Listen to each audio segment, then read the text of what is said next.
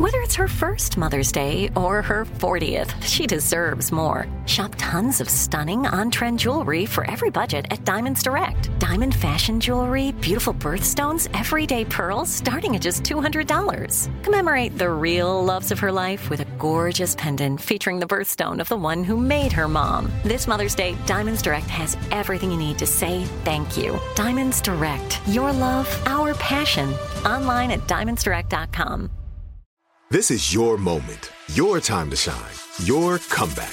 You're ready for the next step in your career, and you want an education employers respect. So you're not just going back to school, you're coming back with Purdue Global.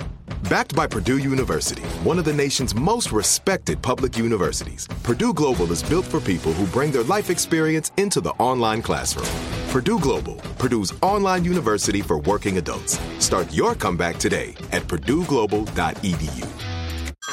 Hey everyone, it's Ted from Consumer Cellular, the guy in the orange sweater, and this is your wake-up call. If you're paying too much for wireless service, you don't have to keep having that nightmare. Consumer Cellular has the same fast, reliable coverage as the leading carriers for less. And for a limited time, new customers receive their second month free when they sign up and use promo code MONTHFREE by May 31st. So why keep spending more than you have to? Seriously, wake up and call 1-888-FREEDOM or visit consumercellular.com. Taxes, fees, and other third-party charges will apply. See website for additional details. Way than I had intended to. Yeah, I mean, nobody's going to listen to this anyway, so. Yeah. What are we doing? Tell me seriously. What do you mean? What are we doing? We're doing a podcast right now. I know we're doing a podcast, but what are you aiming for? What are you aiming at? What? We have had a long history together, at least long for me, not for you, but I know you don't have any clue what I do for a living, and that's fine. Right. But the gist of this show is to speak to people that have inspired me in my own recovery, right? And so we're having you on because you fit the bill for that. So yeah, that's it. Yeah, well, I didn't understand that, but that's all right. I know. It doesn't matter. It's like you don't care, so why do you even ask? Yeah, right. Let it remain a mystery. Here's my shoulder for you to lean on when everything is going wrong. And here's my arm. This is AJ Telerio, and this is Really Good Sheriffs. And today on the show, Swamp Dogg.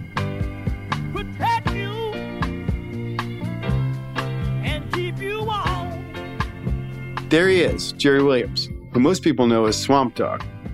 Frequent listeners know that Swamp does both our theme song, and he also did some covers for us to end each episode. Anyway, right up top, this is our last episode of Season 1. And Swamp Dogg felt like the only guest we could have to end Season 1. So let's begin as we have all the other episodes. This is a podcast where I want to expand the definition of recovery and to showcase people and stories who've inspired me to be a better human. As I already mentioned, today's guest is Swamp Dogg. Swamp not only does the music for this show, but he's been the muse for it. And I'll explain why in a bit. Mostly Swamp's story isn't relevant to this show because I think his perseverance in the industry, an industry that hasn't always been very kind to him, typifies a question that anyone doing creative work has to confront at some point. Am I a success or am I a failure? Now, his album sales would say that he's not a very successful musician, but Swamp's also been writing, performing music for almost 70 years. I'm still recording songs that I wrote in the 60s. When I pass on, I want to leave a hell of a recording legacy. You also find several stories written about him that will describe him as a quote-unquote cult favorite. But if you search for the top 10 worst album covers of all time, Swamp always has one, sometimes two, on those charts. Most of my albums for Swamp Dogg got a little controversy to it. So why are you riding on a white rat? The hell is this? And I wanted to do it. When you looking through the bins and you see this guy on this white rat. Whoa, wait. Let me take a look. The hell is this? And his fans include Mike Judge, creator of Beavis and Butthead, and Johnny Knoxville from Jackass. I had to know. Does he like him more than me? I've seen more of you than I have Johnny Knoxville. You can just say me. I asked, who do you like better, me or Johnny Knoxville? And you're basically like, I don't care. No, because you both are nice people. I think what I'm really getting at is just like, Johnny Knoxville came to you almost the same way I did. He was just a fan and then just wanted to hang out with you, basically, right? Right. Yeah. I mean, you didn't work with him in any capacity. No, It's, he told me I could when I asked him if I could, but then right. I'm afraid of the things that he does. I don't get shot out of no fucking cannon.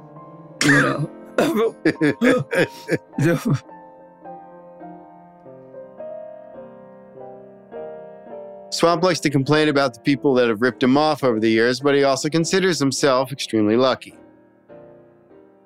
Writing a hit song, meaning somebody recording it and people buying it and loving it. That's where I get most of my cookies from. Right. So you like the business side of it, even though the business has kind of not been kind to you at some point.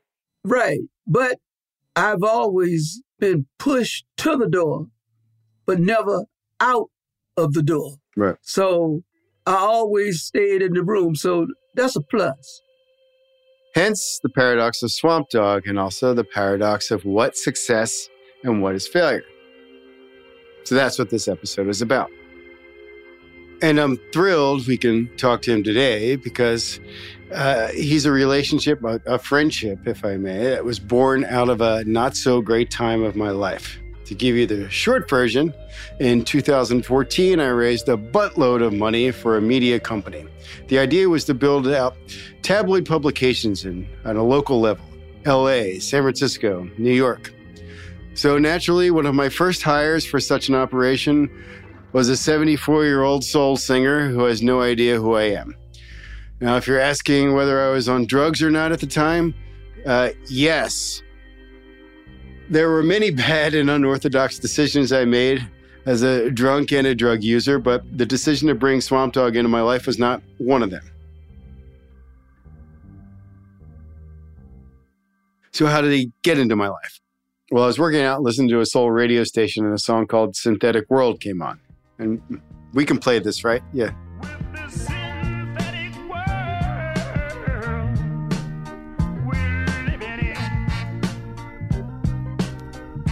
It was one of those melodies that sounded very familiar, but the structure of it seemed very strange. But I loved it.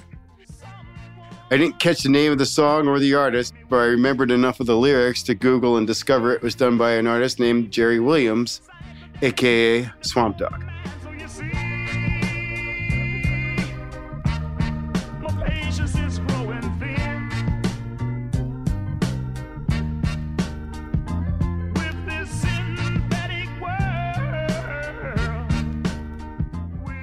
Now, here's the short version of his life.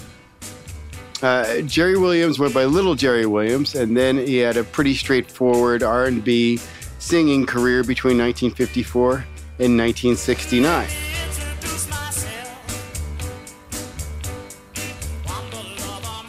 And then in 1970, he transformed and became Swamp Dogg. The name of his first album was Total Destruction to Your Mind, which featured both Synthetic World and the theme song for this show, Everything You'll Ever Need. It's a wild-ass album. The first lyrics of the song's title track are, sitting on a cornflake, riding on a roller skate.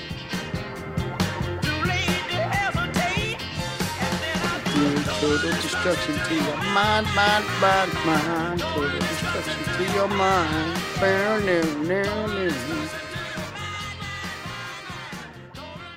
It's such a good song. So how did I get to meet him?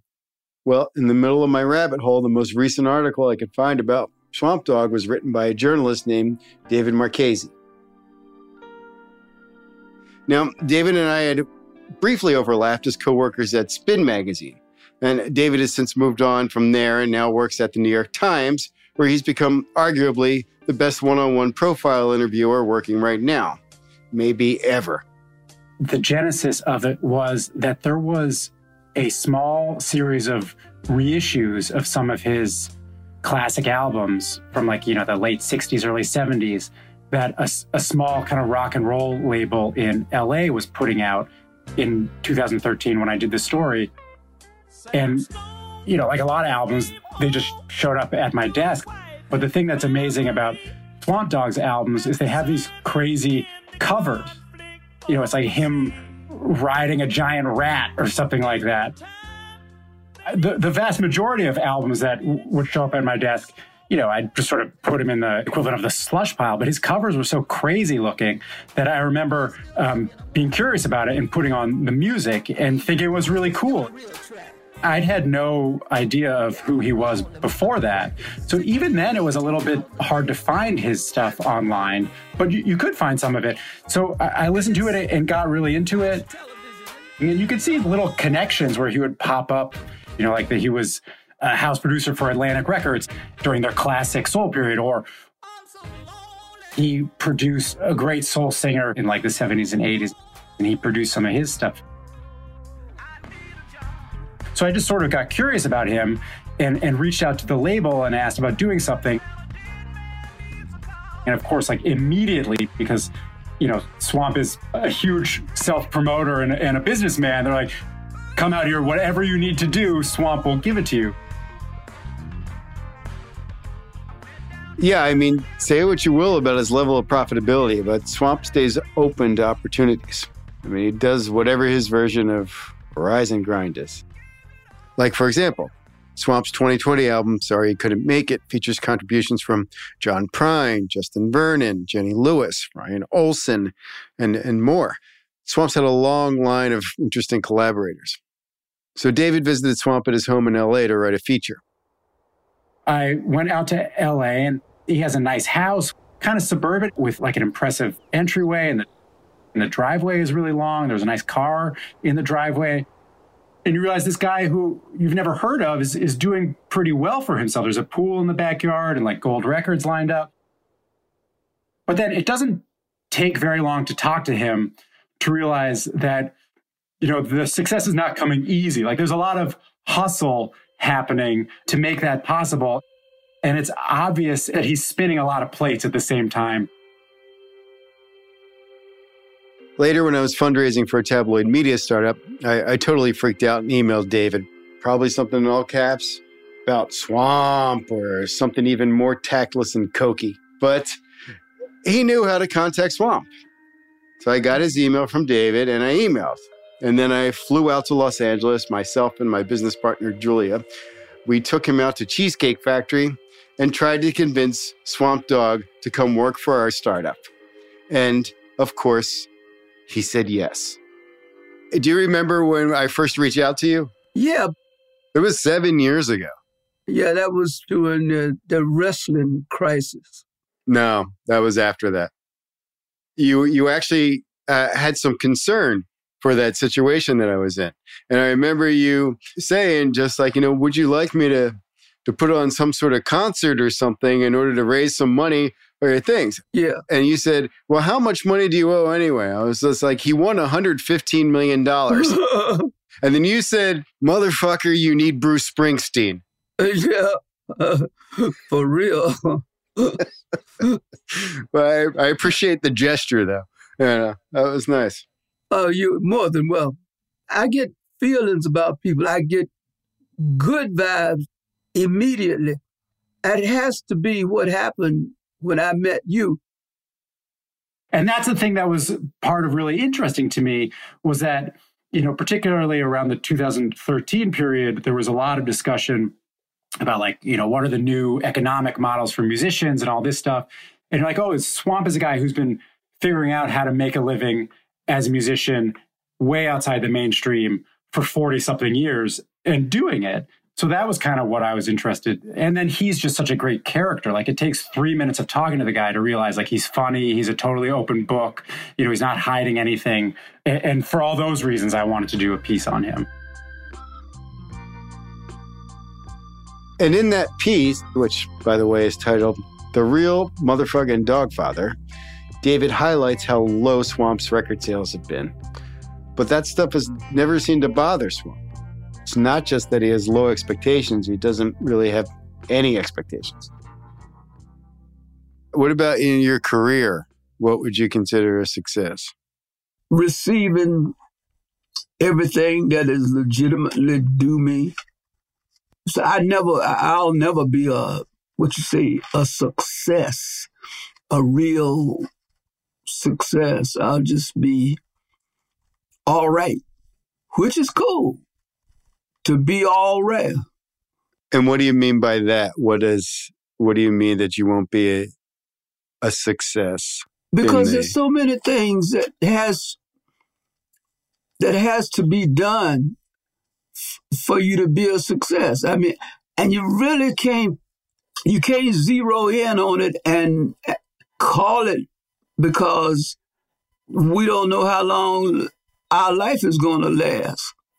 You know, if we had some idea how long we're going to be here, like, hey, if I knew I was going to be taken away off this earth in an hour, I wouldn't be sitting here doing no interview for the remainder of my hour.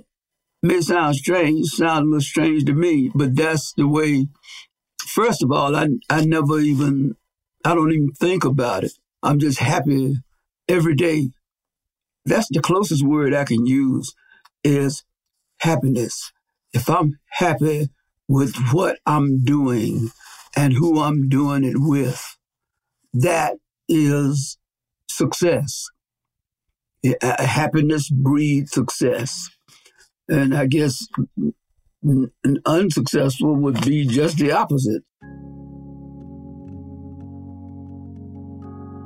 Swamp's most successful album is still Total Destruction to Your Mind. It's released in 1970, and the album cover, you see Swamp, all 5'5" of him, sitting in an undershirt on the back of a truck.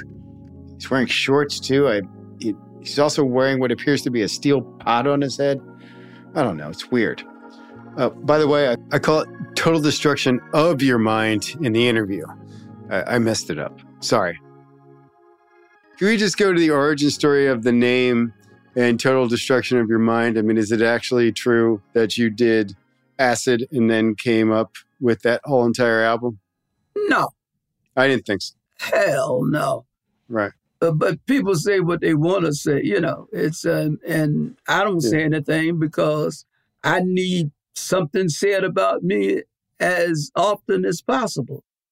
When you put it out into the world, did you feel like that this was the music that you wanted to do, or did you feel like you had to do it in order to kind of survive in the industry?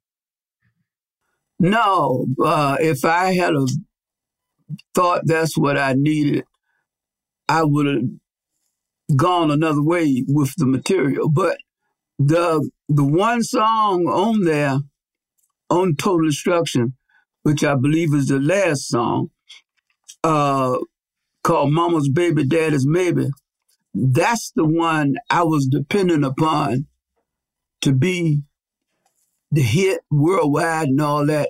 And it did hit the charts. Right. And it sold. But that was right at the time when there was lots of black movements and so forth. And all of a sudden, black radio stations thought it was degrading to play a record like mine. So I was thinking along the lines of enough blues success to sustain me and my family for the rest of our lives. But that's not the one that people crazy about. They call a lot of songs and they love them. And I'm still selling the album.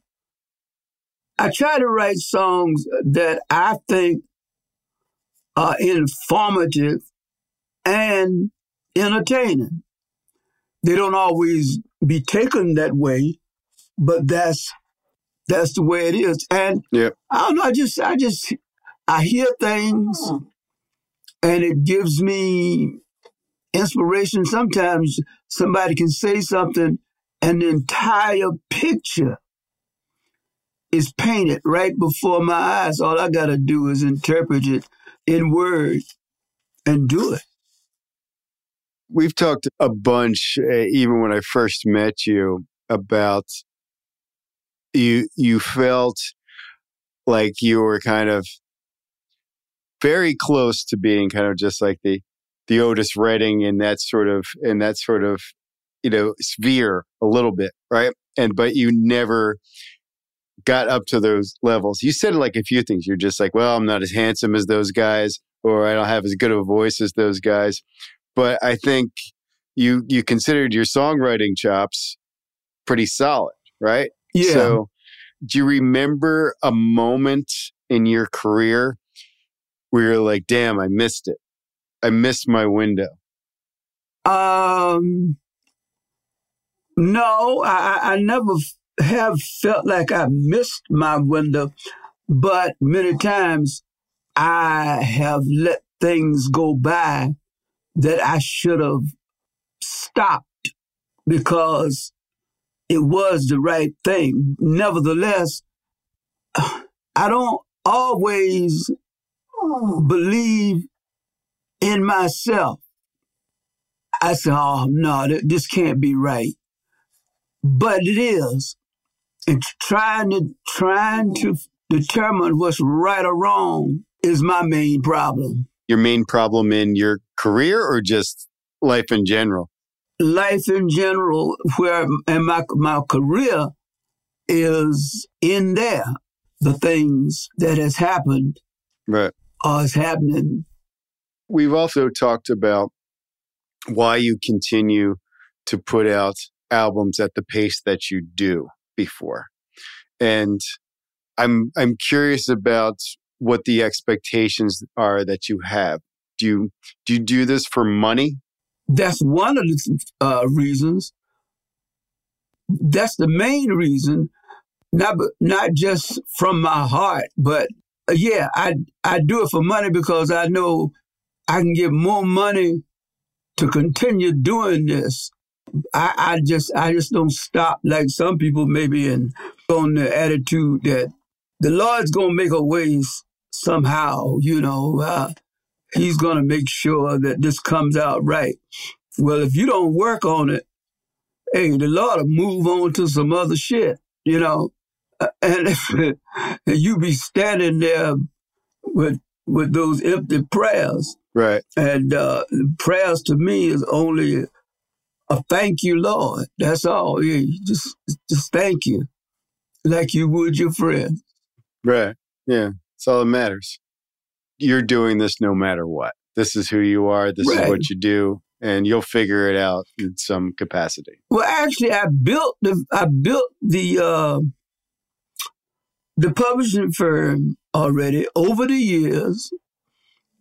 You don't even realize you're building it. You just started putting songs in, and my money has been made mostly, and it depends on the years. Since rap's been around, I make more money from my publishing firm. Before that, it's never really been record sales because there was I had a bunch of hit records that I didn't get paid for. Right. But I've never, and I try to tell other producers and writers that just because somebody don't pay you, there's no reason to stop doing what you believe in. Just avoid that person and keep on going and just do what you do. And you'll end up with enough to pay a few bills. You ain't gonna never pay them all. So I'm real blessed. I mean, I'm not rich, but you know, I got orange juice and shit in the refrigerator. So I'm not starving either. And one day a song takes off and brings in a hunk of money, and you keep on going. Right. What was the last song that brought in a hunk of money? Okay. Let's say, maybe I didn't ever have a hunk of money, huh? Maybe you just brought reality to my life. Thanks. Just take this as far down as possible. Tell me something else. What brings you peace of mind? Money. Is that true? Uh-huh. So if you had all the money in the world, you'd be cool. But don't take that much. You gotta leave some for the others, or your money won't mean anything. Right. But given all that you've accomplished and all you've learned about what makes you happy, why does money bring you peace? Because anything that you want to do, you can just about do it if you got the money to do it. As long as I've known you, you tend to do whatever you want to do, and you find a way. Right. Yeah. Yeah. I mean, if you got to sell some shit or take on some debt, that's what you do. Yeah. I mean, that's pretty much it. Right. I'm doing some stuff that is not making money for me, but I love it more than anything in the world. Yet it depresses me that I feel like I'm not getting the financial sort of outcome that I want. So tell me what to do. Are you using everything that's really, truly available to you? If you're not, you've got to do it. I got a whole bunch of things I want to do, and I've gone out and I got investors agreeing to go along with me on a couple of these things. And you just keep getting people who can think like you, who believe that you are the genuine article, and you can do and be what you say. Right. So did you ever want to quit? No. Hell no. Anytime I wanted to quit, no, I didn't want to quit. Maybe it's as simple as that. Swamp doesn't want to quit, so he keeps going. He's been doing this a long time, so I was curious, what's the record he's most proud of? What is your favorite album that you've put out, or track even? My favorite? Where you think it came out exactly like you thought it should, like you heard it in your head? The Doris Duke, I'm a Loser album. It has everything that I set out to put in it, give it, that had the hit record, To the Other Woman, I'm the Other Woman. Yeah. To me, that's one of my greatest accomplishments. Everybody calls me stupid for playing second fiddle. And Swamp just released a new album about a week ago. It's called I Need a Job So I Can Buy More Auto-Tune. And it's pretty good. Very straightforward, modern R&B with some of the same sort of overtones that Sorry You Couldn't Make It, that was the album before that, had on it. And his next album, his next album is a bluegrass album. And it actually does sound like he took acid in the middle of conceptualizing it. Here's a rundown of some of the people working with Swamp on this album. This is the craziest, stupidest, most absurd supergroup I've ever heard of.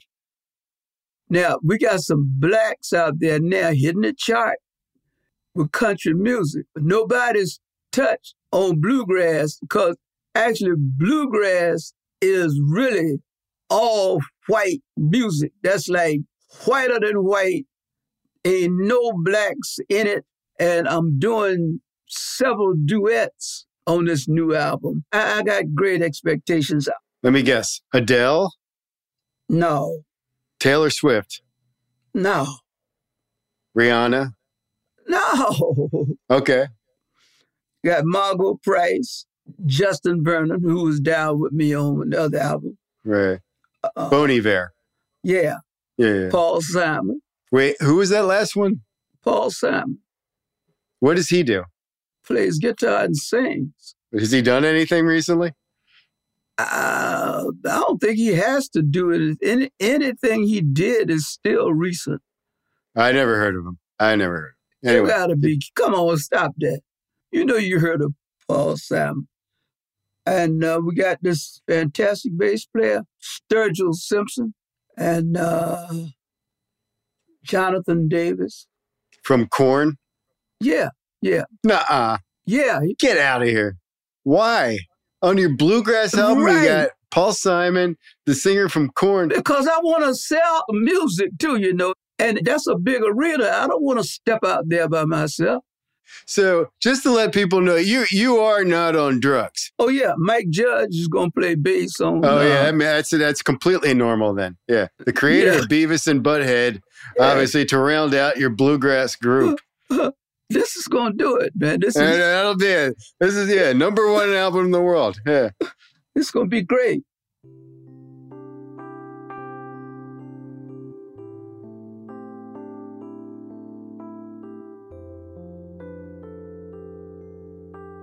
You heard that correctly. Bon Iver, Paul Simon, Edie Brickell, who's Swamp described as Paul Simon's wife, Sturgill Simpson, and Jonathan Davis, lead singer of Korn, for a bluegrass album. So yeah, we've all got that to look forward to. Like I said up top, this is our last episode. My creative life as a writer and editor, and well, I guess as a podcaster, I figured out how to do the work I want to do. But most of the time, those came with some serious compromises. And I got some success through those compromises. And also, I wasn't completely miserable working at Gawker or Deadspin or some of the other places that I've landed over the years. And sometimes I made good money. I wasn't rich, but I had enough to have orange juice in the fridge. I always thought that the financial success and notoriety would bring me more options and help me figure out exactly what I wanted to do. And maybe it did. Maybe I was just too screwed up to take advantage of that opportunity. Point is, The Small Bow is me. I'm putting work out into the world exactly the way I want to, without very much compromise. Now, I've never been more creatively fulfilled in my life. But The Small Bow doesn't make a lot of money. And I get frustrated by that sometimes.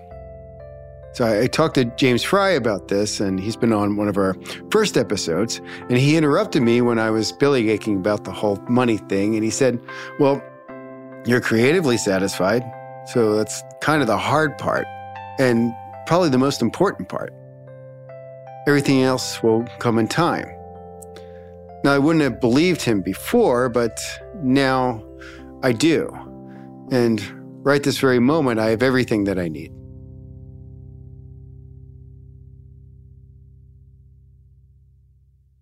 So now before we go, I just want to share one last cover song with you. It's myself and Swamp Dogg singing Take the Skinheads Bowling by Camper Van Beethoven. Thank you so much for listening and supporting this podcast. I hope we can do this again sometime. Also, be sure to check out Swamp Dogg. Download everything he's ever done, from Total Destruction to Your Mind to now. His latest album, again, is I Need a Job So I Can Buy More Auto-Tune, and it's fantastic. And the one before that, Sorry You Couldn't Make It, that was his country album, that's also phenomenal. I mean, Swamp is having a moment right now, and I couldn't be more happy for him. I'm sure you'll love him. Just go listen to him as often as you can on whatever streaming service you can.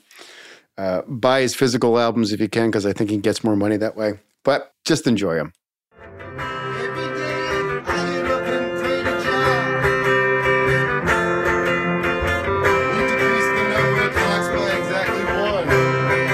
Exactly one.